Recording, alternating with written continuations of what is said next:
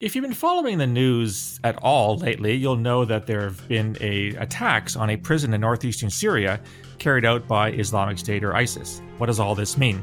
Hi, this is Phil Gursky, President and CEO of Borealis Threat and Risk Consulting. You're listening to Canadian Intelligence, a podcast about national security.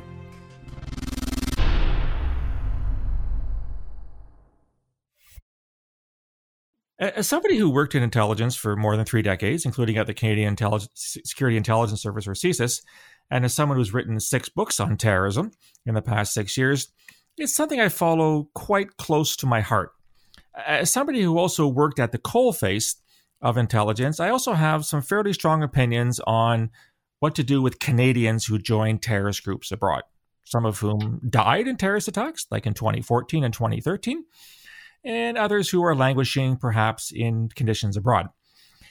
The current situation with Islamic State or ISIS is quite striking. Many people dismissed ISIS as a spent force a couple of years ago when Donald Trump called them totally defeated. Like many things that Donald Trump said, it was incorrect. But there's no question that we're facing a very serious situation in northeastern Syria, parts of so-called Kurdistan, where Islamic State is still carrying out daily attacks. The Kurds estimate they've carried out 4,000 attacks in the past 4 years alone. And this current crisis is at a prison where a lot of people, including Westerners, including Canadians, may in fact be held. So the question then becomes what to do about it. To talk about this issue, I'm very pleased to welcome to the program Dr. Alexandra Bain. She's a professor of religious studies at St. Thomas University in Fredericton, New Brunswick. She and I go way back and have held rather differing views on what to do with the situation. But I wanted to bring her on to talk about the perspective of what Canada should do about its citizens languishing abroad. So Alexandra, I know you're really busy. Thanks for taking the time to be on the podcast. You're welcome, Phil. I'm delighted to be here. Thanks for asking me. What about a bit of background first, Alexandra? So you're not only at St. Thomas University, you're also the director of FAVE, or Families Against Violent Extremism. How'd you get involved in that in the first place? Well, through my academic studies, I have an interest in Islamic ideologies. And I've been particularly interested over the years in what I see as a new religious movement that has been growing out of Islam, which is Salafi jihadism. We lost a very close family friend to Salafi jihadism in 2004 when a young man from Vancouver left to fight in Chechnya at basically at the instigation of a local imam. And I knew the local imam, so I began studying the process quite closely, I guess in about 2004. And then in 2014 and 15, I worked I collaborated with Lauren Dawson and Amarnath Amarasingham on their article talking to foreign fighters. And I was able to interview approximately 40 active jihadists online while they were in Syria.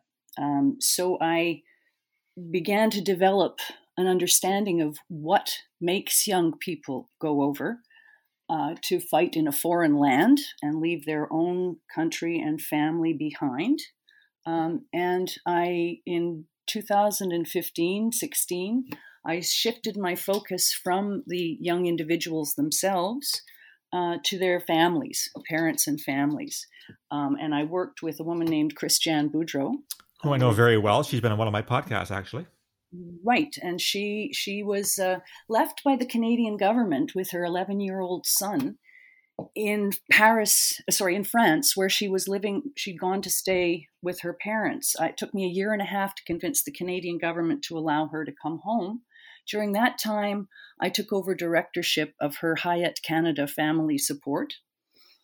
And when Christiane returned to Canada, I began Families Against Violent Extremism with a group of young volunteers. And we've been working on Families Against Violent Extremism now for the past, since 2017. And the aim of Families Against Violent Extremism is to counter the spread of these ideologies of the group by working with the families of people involved, and also doing interventions with the individuals themselves. Over the past few years, the work is entirely focused on those people who have gone to Syria and been either gave themselves up or were taken into prison by the SDF in North and East Syria. Mm-hmm. You know, it's funny, you bring back memories here because you mentioned 2004, which is about the same time that I started looking at radicalization of violence at CSIS when I was there. And that's about the same time you and I met, I believe it was in the late 2000s. You know, to summarize, Alexandra. How much you've forgotten, Phil. That's right. I remember you giving a talk in our theater at CSIS way back then. That's right. I did. And I remember you in the lunchroom. That's right. That's right. Yep. So just to summarize, Alexandra, the situation with Islamic State or ISIS, there's estimates as many as 40,000 so-called foreign fighters left upwards of 100 countries around the world to join Islamic State beginning in the mid-2010s. Of course, my second book was all about foreign fighters and like your work looking at why people do these types of things. Since Islamic State lost its so-called caliphate, or as Mubin Sheikh calls it, the caliphate, there's been a real discussion, debate, or maybe even lack thereof of what to do next. So a lot of these people, a lot of them died in airstrikes and in military action by the Iraqis, the Syrians, and the Kurds. Some of them fled to other areas. Some are still active with Islamic State, and a whole bunch ended up in prison or in refugee camps. I know you visited on several occasions. I followed you a long time on social media, and I know that you are a very ardent advocate that we here in Canada should move heaven and earth to repatriate those Canadians who are still alive and still living either in the refugee camps or in prisons in Iraq and Syria. Most Canadians don't seem to agree with that repatriation. Why are you so ardent about this, Alexandra, that we should make efforts? And for the record, the Canadian government has, well, let's face it, used the excuse that it's too dangerous to go up there to interview these people, which we both know is bollocks. That's not the case. But the successive Canadian governments have not touched us with a 10-foot pole or maybe a 3-meter pole for Canadian. Why are you so much in favor of doing the opposite? I guess because I've been working with these people for so long, and I realize that the majority of them are what we would have called at the end of the Second World War camp followers, people who are the flotsam and jetsam of the inevitable flotsam and jetsam of a war. Moms and small kids. The majority of Canadians held in these camps and prisons are moms and small kids. We have a handful of men. A Canadian man was assisting the SDF in the prison break to help the prisoners who had escaped from ISIS. So we do have a few men, and ultimately we want to bring them home because that's the way that our organization works to prevent the spread of violent extremism. Left in Syria to rot, these people have absolutely no message for their fellow Canadians. We don't get to hear their disappointment, their severe disappointment with the so-called caliphate they went off to join. I think that it's to leave the children there is to behave the way ISIS does itself. And I'm ashamed of Canada for doing that. We have over 36 kids there in absolutely horrendous conditions. Right. And to keep them there simply because there's a handful of men who may or may not have joined ISIS and fought. Some clearly did. They've gone on shows, been interviewed by journalists speaking about it. And lots of Canadians actually became chief propaganda spokespeople for ISIS, like John Maguire and people like that historically. John Maguire appears to be gone, dead. Mohammed Khalifa is in the United States. He's Mr. Flames of War. But, we do have other Canadians in the prisons, a small handful, and the majority of them went over to Syria as broken broken men, Mm-hmm. people with mental health disease that was identified by the RCMP to the families before they went over.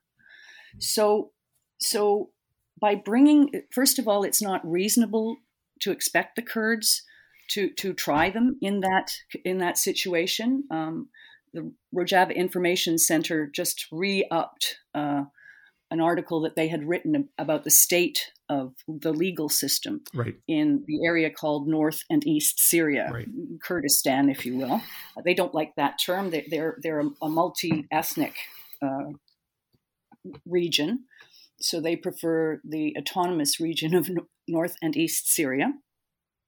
They don't want us to leave our people there, and the perfect example of this is this attack on the prison in Al-Hasakeh, Sinaa prison in Al-Hasakeh. This has been, the accident, if you will, waiting to happen. I've been suggesting that this is going to happen, and Canada is going to be sorry because we're going to lose the opportunity to return these Canadians to Canada and to study them, to work with them. Families Against Violent Extremism has put in place across the country social and medical services for all of the families who have contacted us and who are working with lawyer Lawrence Greenspan on a court challenge, charter challenge on the basis of human rights, rights of the child, rights of citizenship, habeas corpus, and discrimination. And we have put in place, in order to help their families recover from this experience that they've had, and to make sure that the ideology doesn't get spread further amongst family and friends. We work closely with the families, and most of them have made arrangements to get help in preparation for the return of their loved ones. And there's help been put in place for the returnees themselves, should they not be incarcerated. Those who have committed crimes, that's above my pay grade, Bill. That's up to you guys to figure out what to do with them. And what happens to them in prison, that's again not my bailiwick. I'm working with the families, which I feel is often it's the only source of help that we can give these people, is by helping their family to recover from this and to accept them back into the family and help them recover. Well, kudos to you for working with the families. I too have met with mothers whose children went to join terrorist groups and who committed acts of terrorism and often died in those.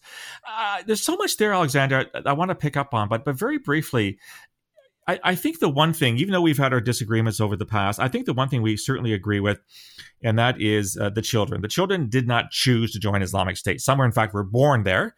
Some went as toddlers, as infants. And with the exception of those in their early teens, which is a little more problematic situation because ISIS actually courted them as a so-called, lion cubs of the caliphate, I think we all agree that the children, in fact, should be repatriated sooner rather than later. But the women is an interesting sort of middle ground, I would suggest to you. There have been stories that, of course, some have been were lied to by their spouses and or brothers or whatever went over there. There's certainly some that seem to enthusiastically join Islamic State. Do you make a distinction between children who are completely innocent of any possible involvement in ISIS crimes against humanity and the women who somehow, some do, some don't? Or are you tending to lump them all in together? Again, it's kind of above my pay grade. I'm speaking to women in the camps daily, Canadian women and other women.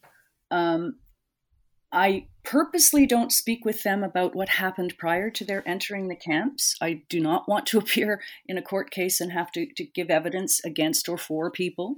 I'm not trained to be able to, discertain which person is shooting me the shit and who isn't. Right. We do have really good psychologists who that will be their job And I'm assuming the security services and intelligence have been doing their job. And really, the stuff you're talking about here is your job, not mine. Mm-hmm.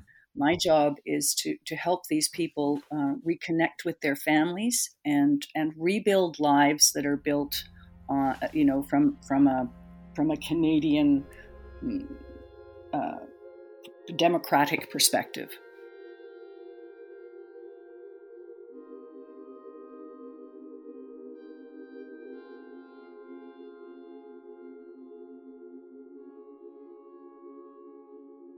One of the issues, Alexandra, that's been raised by governments, and there's some truth to this. I mean, let's set aside the danger of going into the area. We know that's false. You've been there. Lauren's been there. Amar's been there. I mean, a lot of people have been there. So I haven't been there personally, but it's not rocket science to get into that area of the world.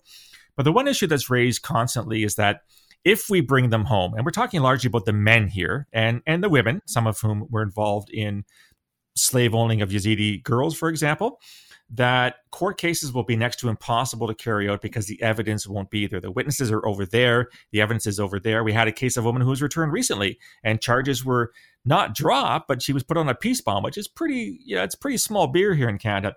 One suggestion that's been made by the Swedes and others, I believe, is what if we were to set up sort of an international tribunal, something along the lines of Nuremberg post-World War II, in the region where the West would help with money, it would help with lawyers, it would help with tribunals to actually try the people in the areas where their crimes were committed so that the locals could see justice being done. What do you think about that possibility? Well, it's 4 years down the road and it hasn't happened. No, it hasn't. There have been people talking about it. From what I understand of the Syrian Kurds and the people from the AANES, Dr. Abdul Karim Omar has repeatedly asked all countries to repatriate their citizens so that they can do the work that they're aiming at, which is to fight ISIS. They don't want trouble in their backyard, and our families are basically trouble in their backyard. Mm-hmm. They don't want them there.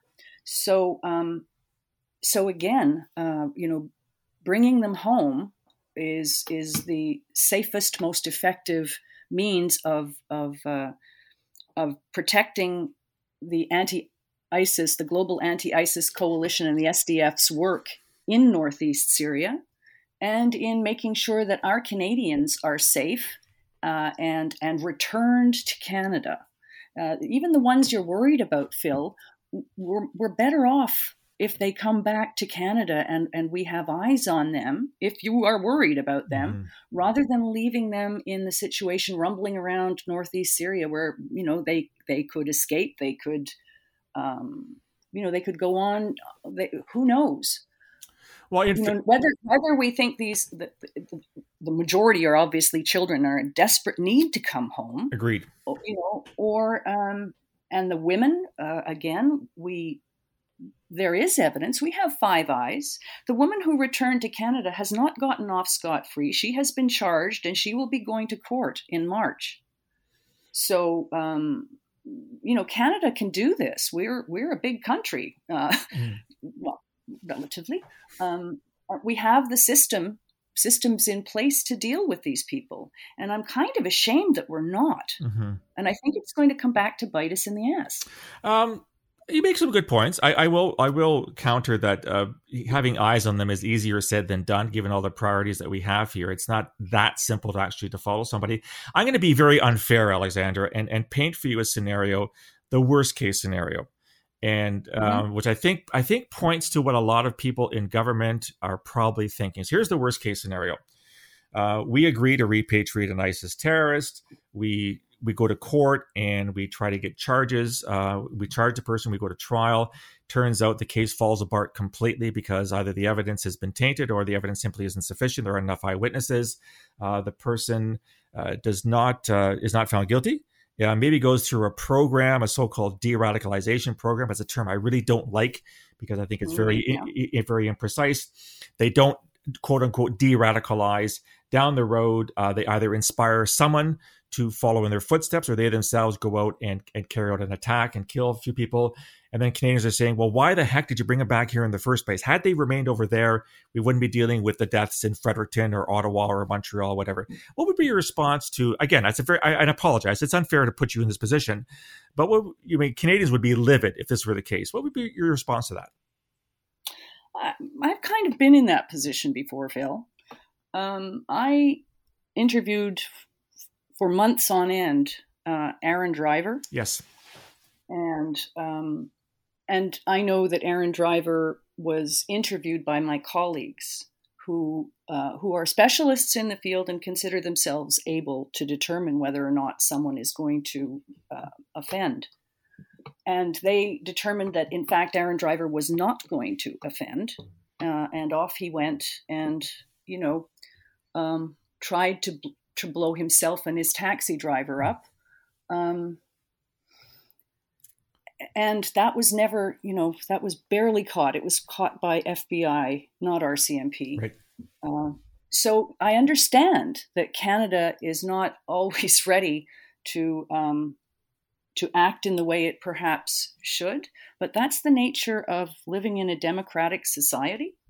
I think that problems are likely to happen. Apparently, people who have joined extremist groups, statistically, are far less likely to reoffend once they leave than your average prison inmate. I've seen those stats. Your average criminal.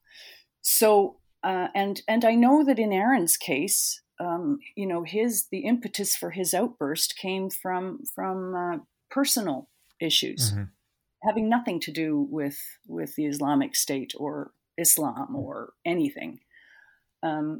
Basically mental health issues. And I think that that's the case as well. We have more to worry about the people who are not well and considering doing this in Canada than we do about these broken handful of individuals who, for the most part, never want to see the butt end of a gun again. Just to remind my listeners, Aaron Driver back in 2016 was a young man from Strathroy, Ontario, very clear to where I grew up in London, who basically made a martyrdom video, which the FBI had picked up and sent to the RCMP. And when police were responding to his house where he's living with his sister, he got in the back of a cab, detonated a very lousy bomb, and then he was killed by police when he exited the vehicle. Not sure what he was targeting, maybe Union Station in Toronto, but Alexandra, you've used the term broken people a lot. I'm just curious, what response? Okay, and we agree. I mean, we know that there are people with mental health issues who often find themselves in terrorist groups. We know that terrorist groups exploit people with mental health issues, obviously, because they're easy targets. What responsibility do you, in the end of the day, assign to the people's decision to join groups like Islamic State, leave Canada, go live in the so-called caliphate, abide by their conditions, contribute to the horrendous treatment of people like Yazidis and things like that? At the end of the day, what burden of responsibility should they bear? I'd say 100%.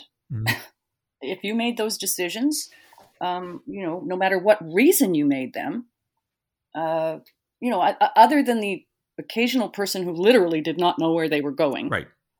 If you made those decisions, you're responsible for them. And I see no discrepancy between considering somebody responsible for them and bringing them back to Canada to face the charges that they would deserve to face. I actually prefer the idea, Phil, that these people are brought back to Canada, the ones who have committed crimes, to stand trial for them. And I have faith in the Five Eyes system of gathering information. I know that the RCMP has been in North and East Syria. They've made the mistake of sending screenshots of military police people being there working, for example, in gender issues. They're there. They know what's going on. They have the ability to get the information from their colleagues in the Five Eyes and from the SDF.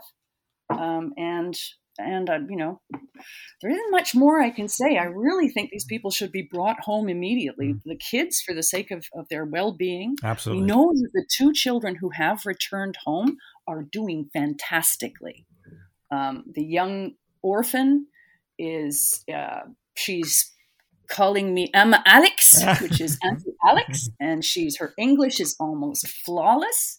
And the young girl who came home last year is also doing really well. We have her family connected with an organization that you're familiar with that will remain unnamed, and they're getting all the help that they need. And the young girl is making fabulous progress.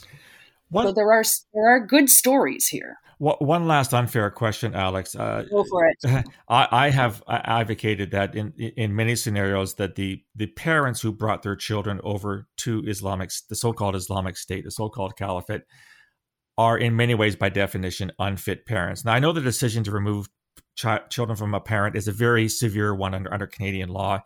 It is only done under the most dire circumstances for the child's safety.